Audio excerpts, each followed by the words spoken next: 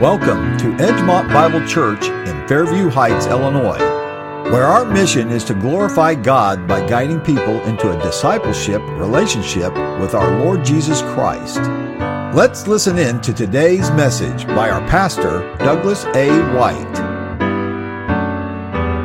Revelation chapter 11. Let's just pick up our reading there. Then I was given a reed like a measuring rod. And the angel stood, saying, Rise and measure the temple of God, the altar, and those who worship there. But leave out the court which is outside the temple, and do not measure it, for it has been given to the Gentiles. And they will tread the holy city underfoot for 42 months. And I will give power to my 2 witnesses, and they will prophesy 1,260 days, clothed in sackcloth. These are the 2 olive trees and the 2 lampstands standing before the God of the earth. And if anyone wants to harm them, fire proceeds from their mouth and devours their enemies. And if anyone wants to harm them, he must be killed in this manner. These have power to shut heaven so that no rain falls in the days of their prophecy. They have power over waters to turn them to blood and to strike the earth with all plagues as often as they desire. We'll stop right there and we'll pick up our reading with this reminder here. Let's go, first of all, it's been a while since we've been in the book of Revelation. Let's go back and review where we are. So here's where we are. Right now, all 7 seals, where we're at with our reading, is all 7 seals have been opened. That's happened over a period of roughly 3.5 years. That's been the first 3.5 years. So what I'll do, I'll go ahead and set this platform up as the timeline for us here. We'll go back here. Right about in here starts the 7-year tribulation. This is Daniel's 70th week. This is that last 7 years that God had promised to bring all things to a close. So there's 3.5 years, and then that works its way up to what's called the middle of the tribulation. And this middle of the tribulation is where the Antichrist is now in Jerusalem. He stops all sacrifice, and he makes himself to be God, and claims that everybody has to worship him. What happens after this point right here is called the Great Tribulation. So these next 3.5 years, which by the way is the same as 42 months, it's the same as 1,260 days. This next 3.5 years, God is pouring out bowls of wrath. Lots of things are happening on this earth during that last period of time. And at the end of that last 3.5 years, at the end of that 7 years, Jesus Christ will return. All right, so just so we've set that up, 7 of the seals of that scroll book have been opened. With the 7th seal, angels with 7 trumpets prepare to sound. 5 have already sounded. By the time we get to this reading right here, 5 have already sounded with devastating effects on the earth. Millions have died. The 6th has just sounded with an army of 200 million that's killing 1/3 of the earth's population. John, in chapter 10, has just been recommissioned to prophesy to many peoples, nations, tongues, and kings. And earlier in the 4th trumpet, chapter 8, verse 13. So if you want to turn there, you sure can. Chapter 8, verse 13. He says, I looked and I heard an angel flying through the midst of heaven, saying with a loud voice, Woe, woe, woe to the inhabitants of the earth, because the remaining blast of the trumpet of the 3 angels who are about to sound. Those are 3 woes. One of them has already passed, and we're about to see the second one pass today. So, having said those things, let's just kind of pick up a little bit, and I'll talk to you about some interpretive challenges. It's good for us, I think, as we go through these studies like this, to learn that the way we interpret scriptures is extremely important. I've tried to share with you that this book is not a chronological book. It's not written so that one chapter chronologically follows another. But it's written more like what I have said is more like a news broadcast. So if you can see a news broadcast that has a monitor back here, this is what's going on in the United States. This is what's going on in Moscow. This is what's going on in Iran. This is what's going on. And all these monitors are here, and they are saying things. Oftentimes, the things that are being shown on those monitors happen at the same time. But you didn't get to see them all at the same time. So maybe we're going to watch what happened in the United States here. Maybe it's going to be the elections in the United States. But maybe after he's finished that, the next thing you see, and John's going to say, after this I saw, and he goes to the next screen. And the next screen shows this is what's happening in Russia. But it happened at the same time this one happened. Everybody with me? So as you're looking at each of these chapters, don't think of them as necessarily chronological, because some of them are not. The ones we're looking at right now have a pause in history where we're getting to look back and see. Matter of fact, chapters 12 and 13 are going to be dealing with the Antichrist and how he came about. Well, that's clear back here at the beginning of the tribulation. And then he's got a career that expands the whole of the 7 years. All right. So we're going to have a chapter that explains where he came from. We're going to have a chapter that explains all the history of that event and how it took place in Revelation chapter 12. So you've got several things here we've got to look at, and that becomes an interpretive challenge. And as I'm looking here at chapter 11, one of the interpretive challenges there is, when did this take place? Is this the first 3.5 years? Is it the second 3.5 years? Well, let's just take a look at what I've written here. That timing and interpretation are difficult in this passage. When does it happen? That 7-year period, as we said, divided into 2 halves. And those are each 3.5 years. Now it says in here, as we were looking here in verse 2, but leave out the court which is outside the temple. Do not measure it, for it's been given to the Gentiles. For they will tread the holy city underfoot for 42 months. So there are 3.5 years, or 42 months, that they're going to tread the holy city. All right? Then, notice what it goes on to say in verse 3. And I will give power to my witnesses, and they will prophesy 1,260 days, clothed in sackcloth. Now that tells us another 3.5 years. It's talking about the 3.5 years there. 42 months and 1,260 days are equal, but they're not necessarily the same. You could have a description of one that's going on back here in the second half and one description going on in the first half. All right? So let's see what we can discover there. When is Jerusalem given to the Gentiles? Well, I think it's given to them in the second half. Why do I say that? Well, if you remember what was supposed to take place, Israel's going to have this great revival that takes place. You got 144,000 evangelists that are going to be preaching, and the gospel's going everywhere. And as the gospel's going everywhere, people are turning to the Lord Jesus Christ.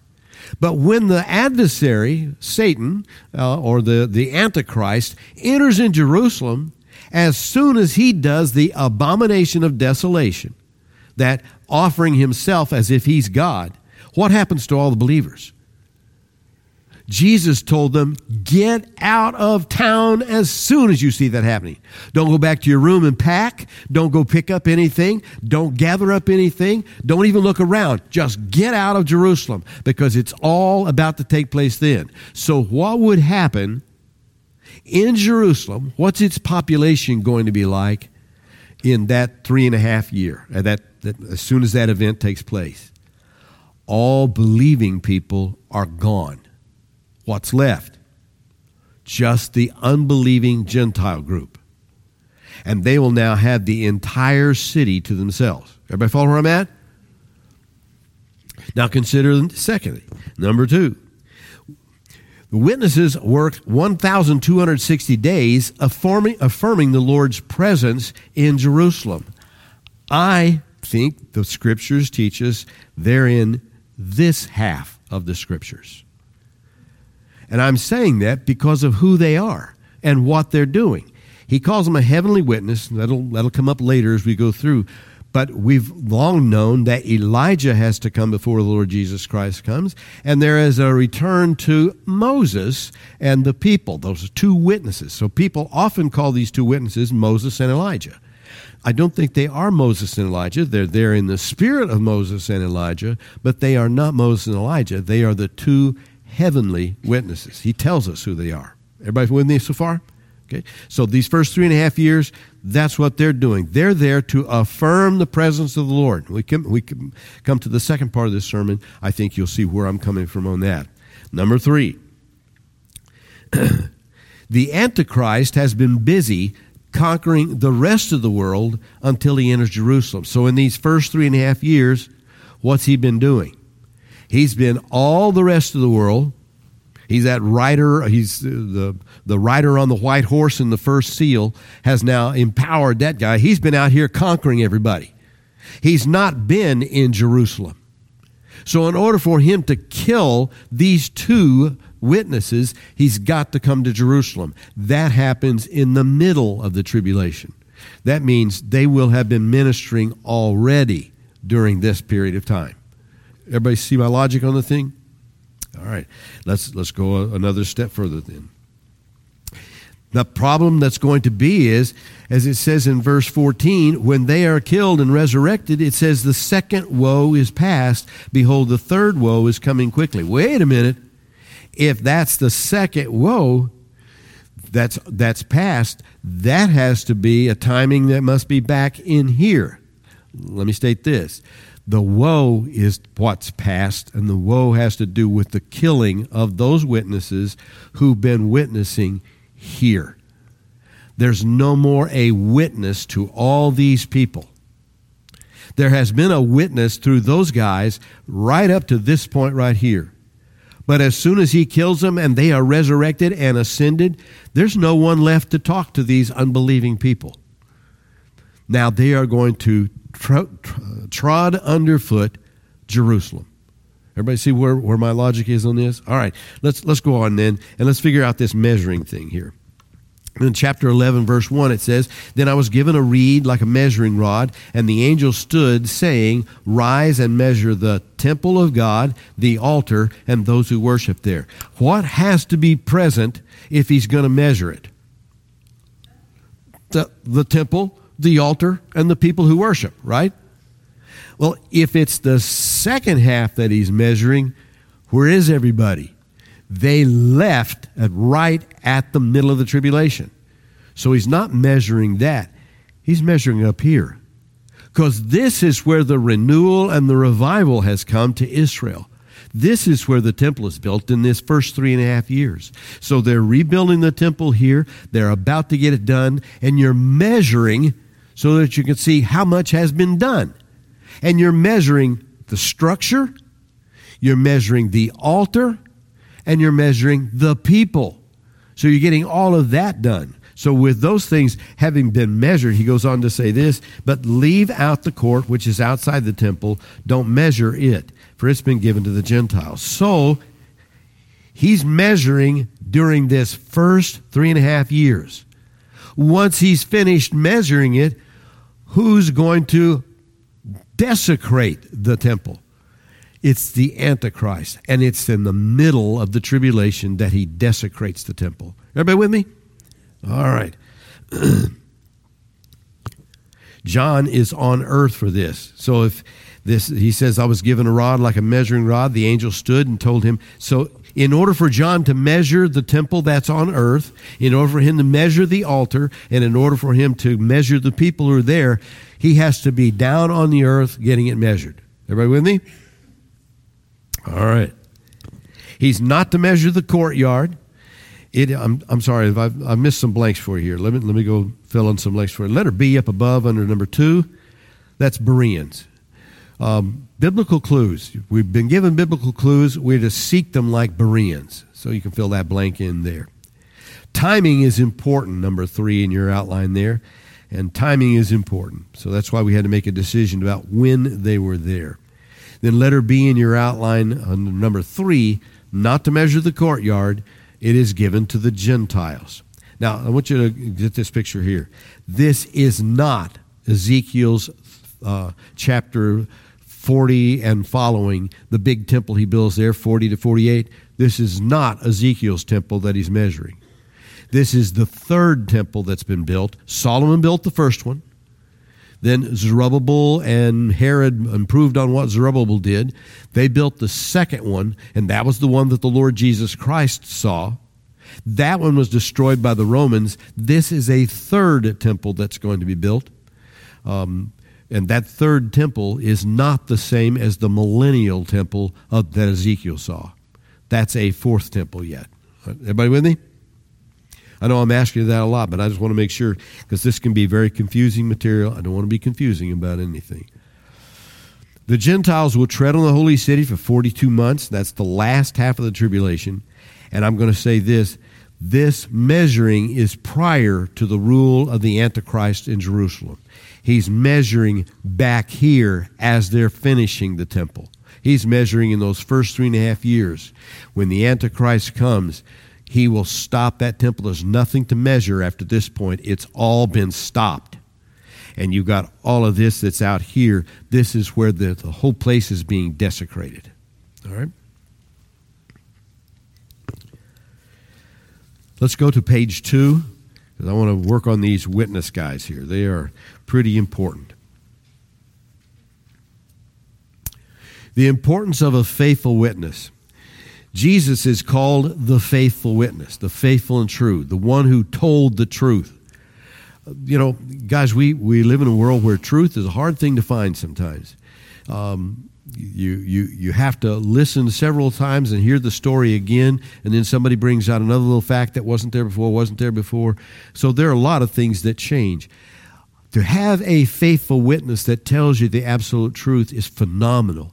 And Jesus Christ is that faithful witness. He's the one who faithfully told us what God is about.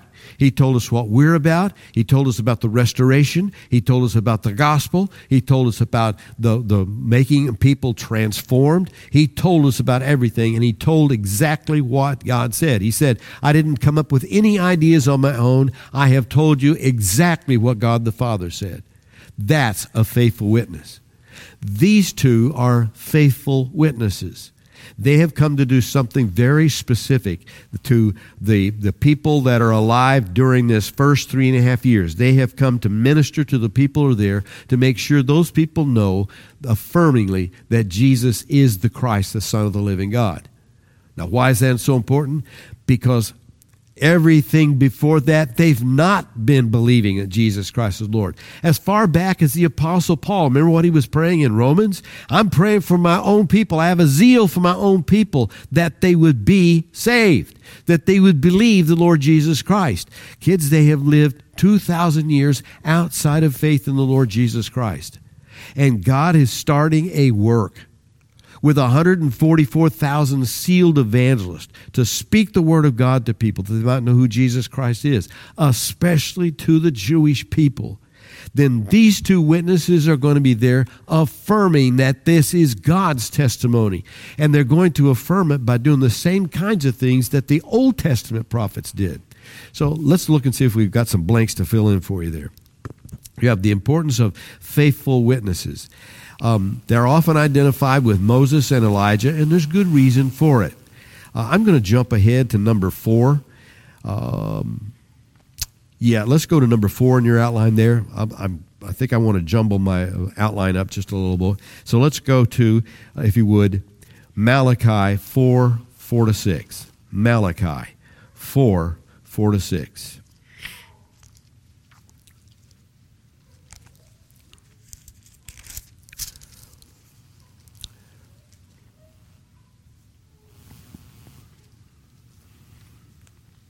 Malachi 4:4 reads this: Remember the law of Moses, my servant, which I commanded him in Horeb for all Israel, with the statutes and the judgments. Remember the law of Moses, my servant, which I commanded him in Horeb for all Israel, with the statutes and the judgment.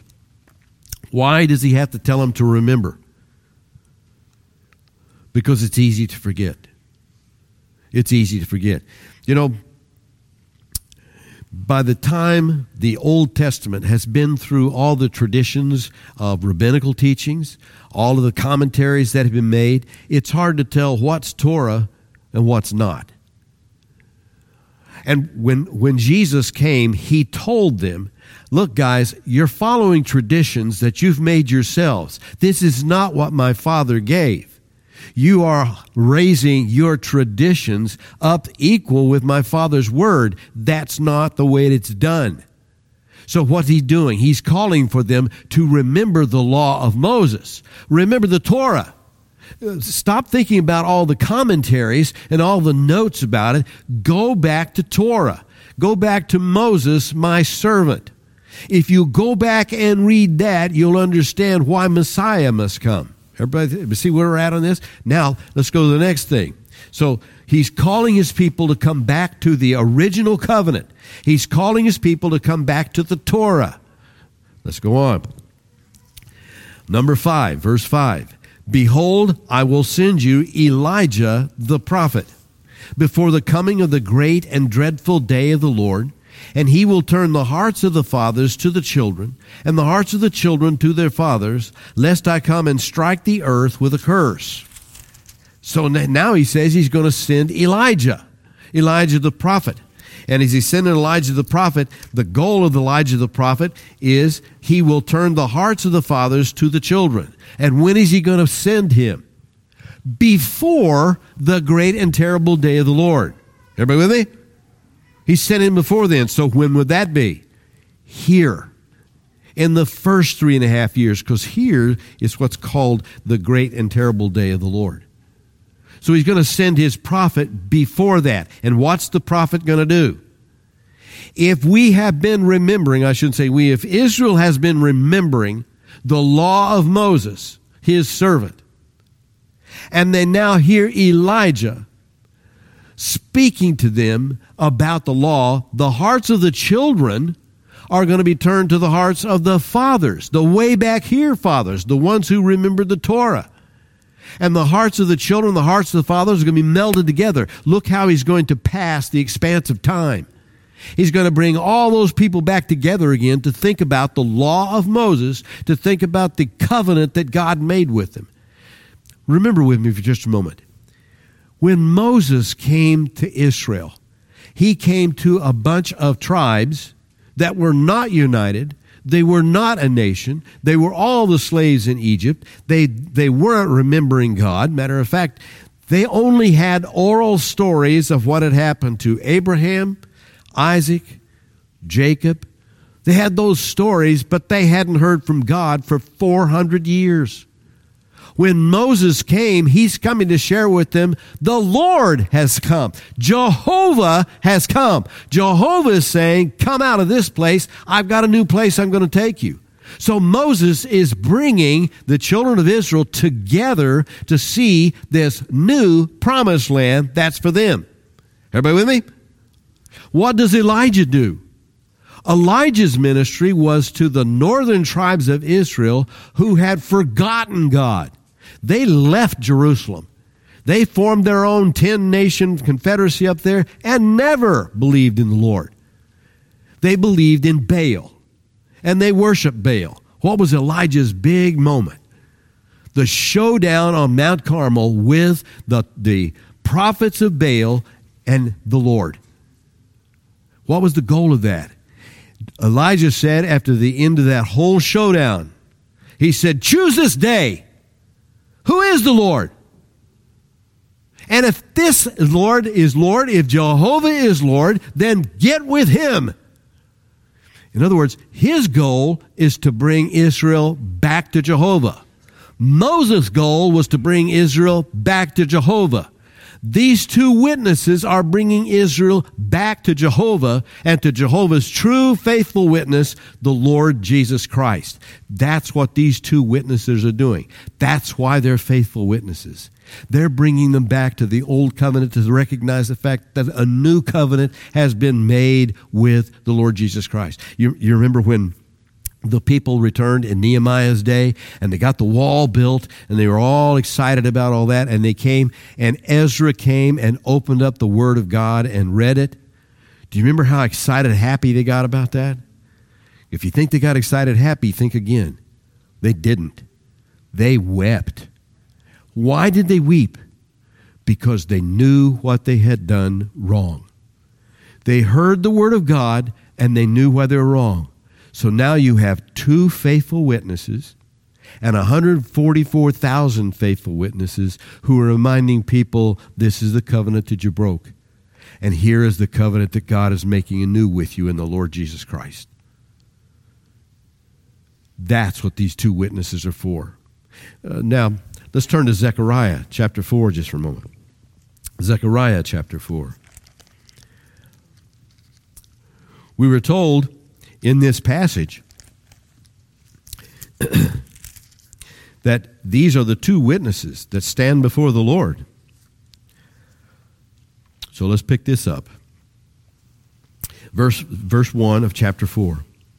Now the angel who talked with me came back and wakened me as a man who is wakened out of his sleep. And he said to me, "What do you see?" So I said, "I am looking, and there's a lampstand of solid gold with a bowl on top of it. And on the stand 7 lamps with 7 pipes to the 7 lamps.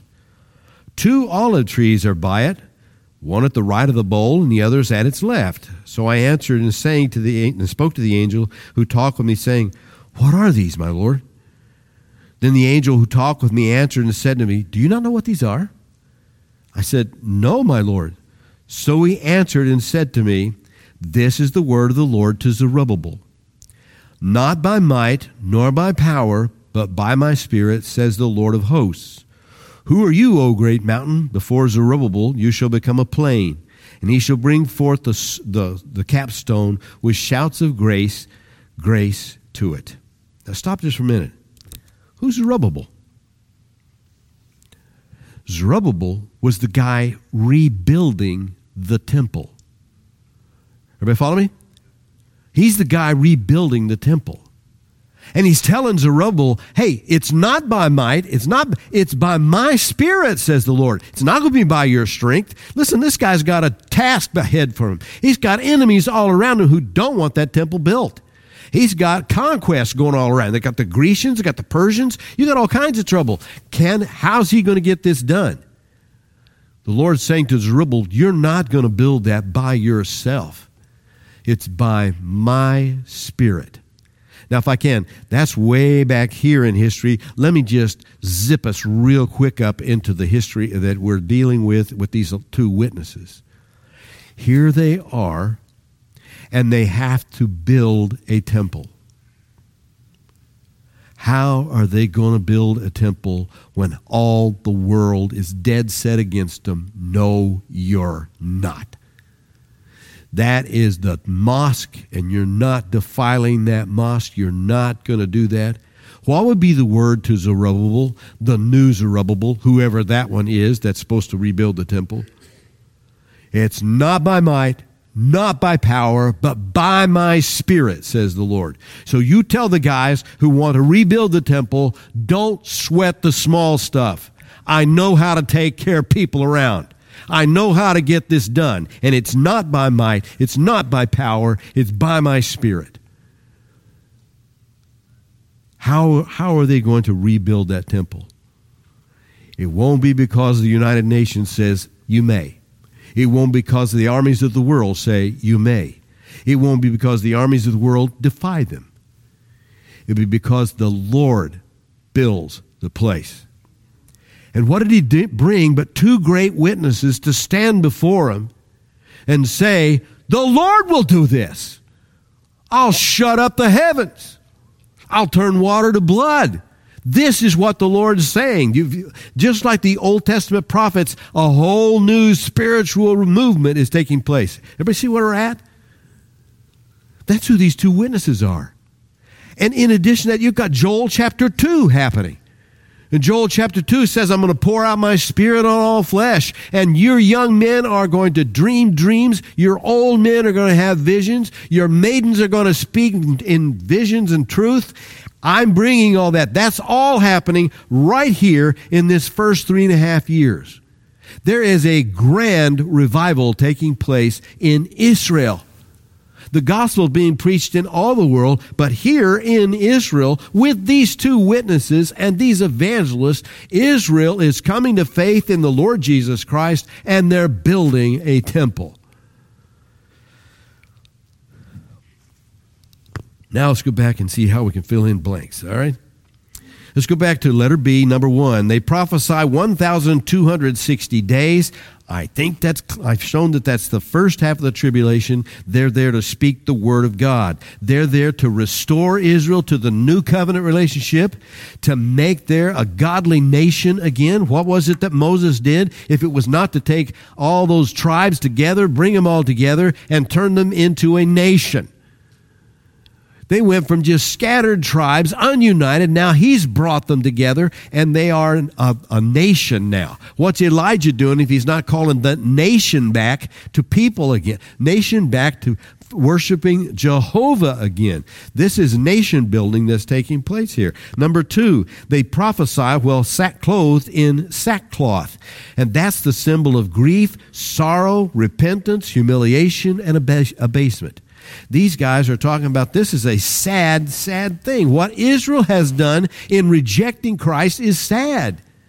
And that's what these witnesses are dressing in. They're saying, we grieve for Israel. We are, just like Paul had done earlier in Romans chapter 11, I think it is. I'm grieving for my nation.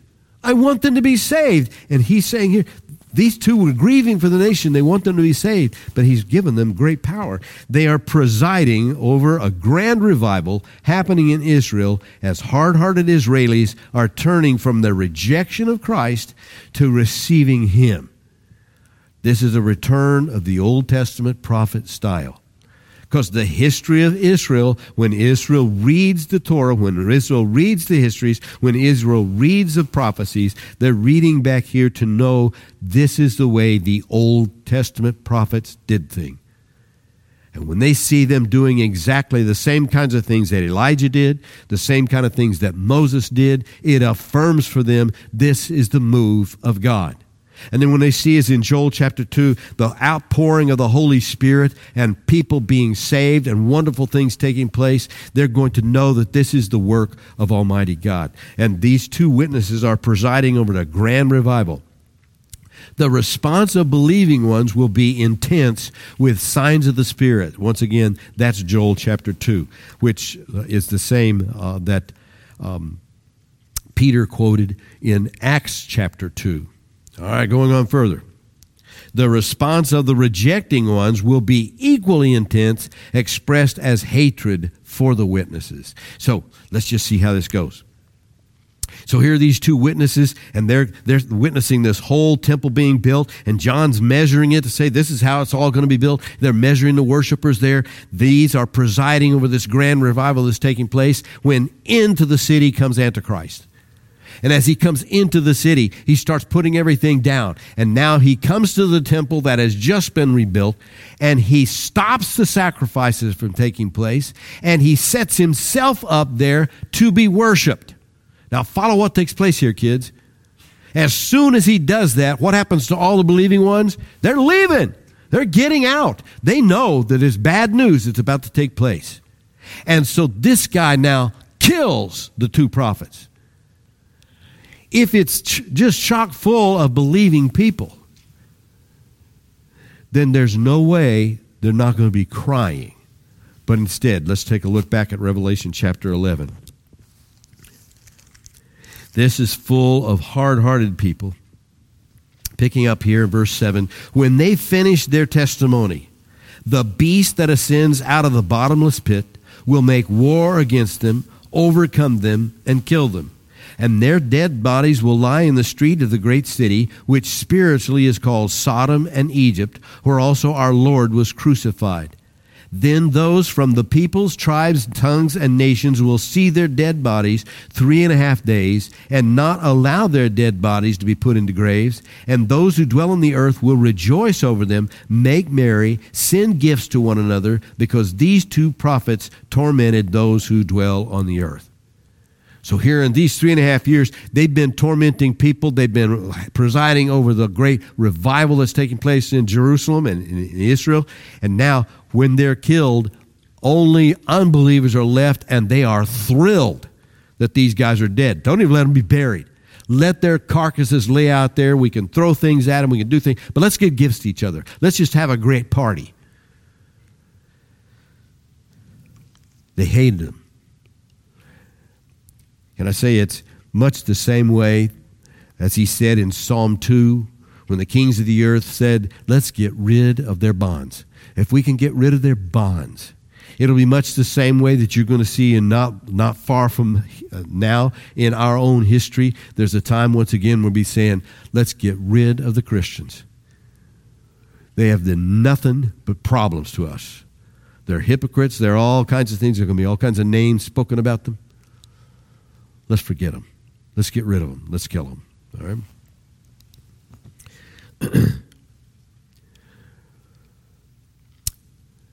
Those who dwell on the earth will rejoice over them, make merry, send gifts to one another, because these two prophets tormented those who dwell on the earth.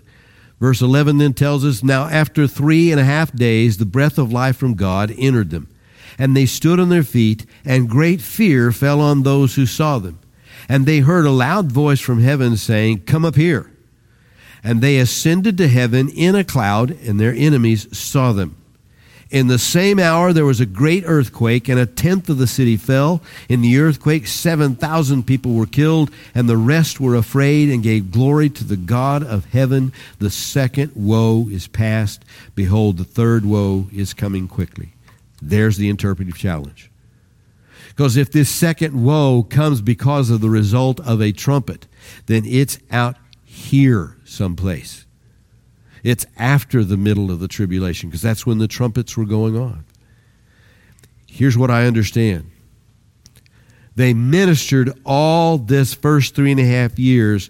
They are killed at the end of their ministry. That would put it right here that the second woe is past.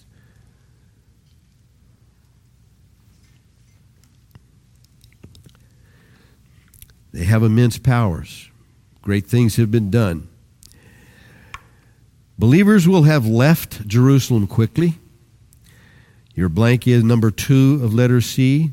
He will kill these 2 witnesses. A grand celebration follows. And after 3.5 days, they are resurrected. That woe is past. Okay?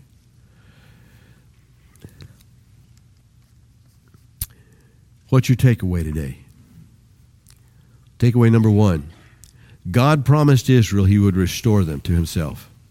He promised Israel that would take place. He promised he would bring them into a new covenant. And he sent a Savior who made that covenant with them. That Savior is the Lord Jesus Christ. There's coming a day when Israel will trust Jesus Christ. That's what these 3.5 witnesses, what you're looking at here is the faithfulness of God to Israel. What you're seeing here, kids, should thrill you because God has been faithful to you as well. He's being faithful to Israel. He promised them he would restore them, and that's exactly what he's doing with these 2 witnesses. He's bringing them to faith in the Lord Jesus Christ. Now, that may mean a whole lot of persecution, which is going to follow. That may mean a whole lot of death and suffering, which is going to follow. But their lives are forever wrapped up in the millennial reign of the Lord Jesus Christ, just as yours are. Your takeaway today is that God is faithful. And if you're living today saying, I don't know if I'll get through tomorrow. I don't know if I'll get through next week. I don't know if I've got this health challenge that's before me. I got this financial challenge that's before me. Can I just say this? God is faithful. He will bring you through whatever it is you think you're facing.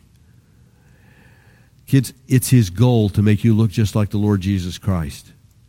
And since that's his goal, he will finish that goal. You will look like the Lord Jesus Christ. What he's calling on us today is to believe what he's going to do. You're saved in hope. You're saved because of the future. This is the future. This is what he's going to do. And this is the day that you don't turn your back on the Word of God. You don't let the culture suck you up. You don't let the culture be that which surrounds you and drowns you. You are alive. Don't let it be the culture that gets you. You be one who survives the whole culture. Let's look to the Lord now. Father, thank you so much for the Lord Jesus Christ. Thank you so much for the way in which you have operated this great plan. Thank you for the way in which you have saved people's lives. Thank you that you are going to save Israel. So we pray for the peace of Jerusalem. We pray for the salvation of the souls of Israel. And we thank you for what you're going to do there. Thank you for the way you're going to accomplish these things, Father, in Jesus' name and for his sake. Amen. We hope God has encouraged you with today's message by Pastor White. Thank you for joining us at the Edgemont Bible Church. We'd love to have you visit us if you're ever in the area. For directions, more information, or to support the ministry of Edgemont Bible Church, please go to our website at edgemontbiblechurch.org. That's Edgemont Bible Church, all one word, .org. You can also follow us on Facebook at Edgemont Bible Church, where the Sunday morning message is broadcast live.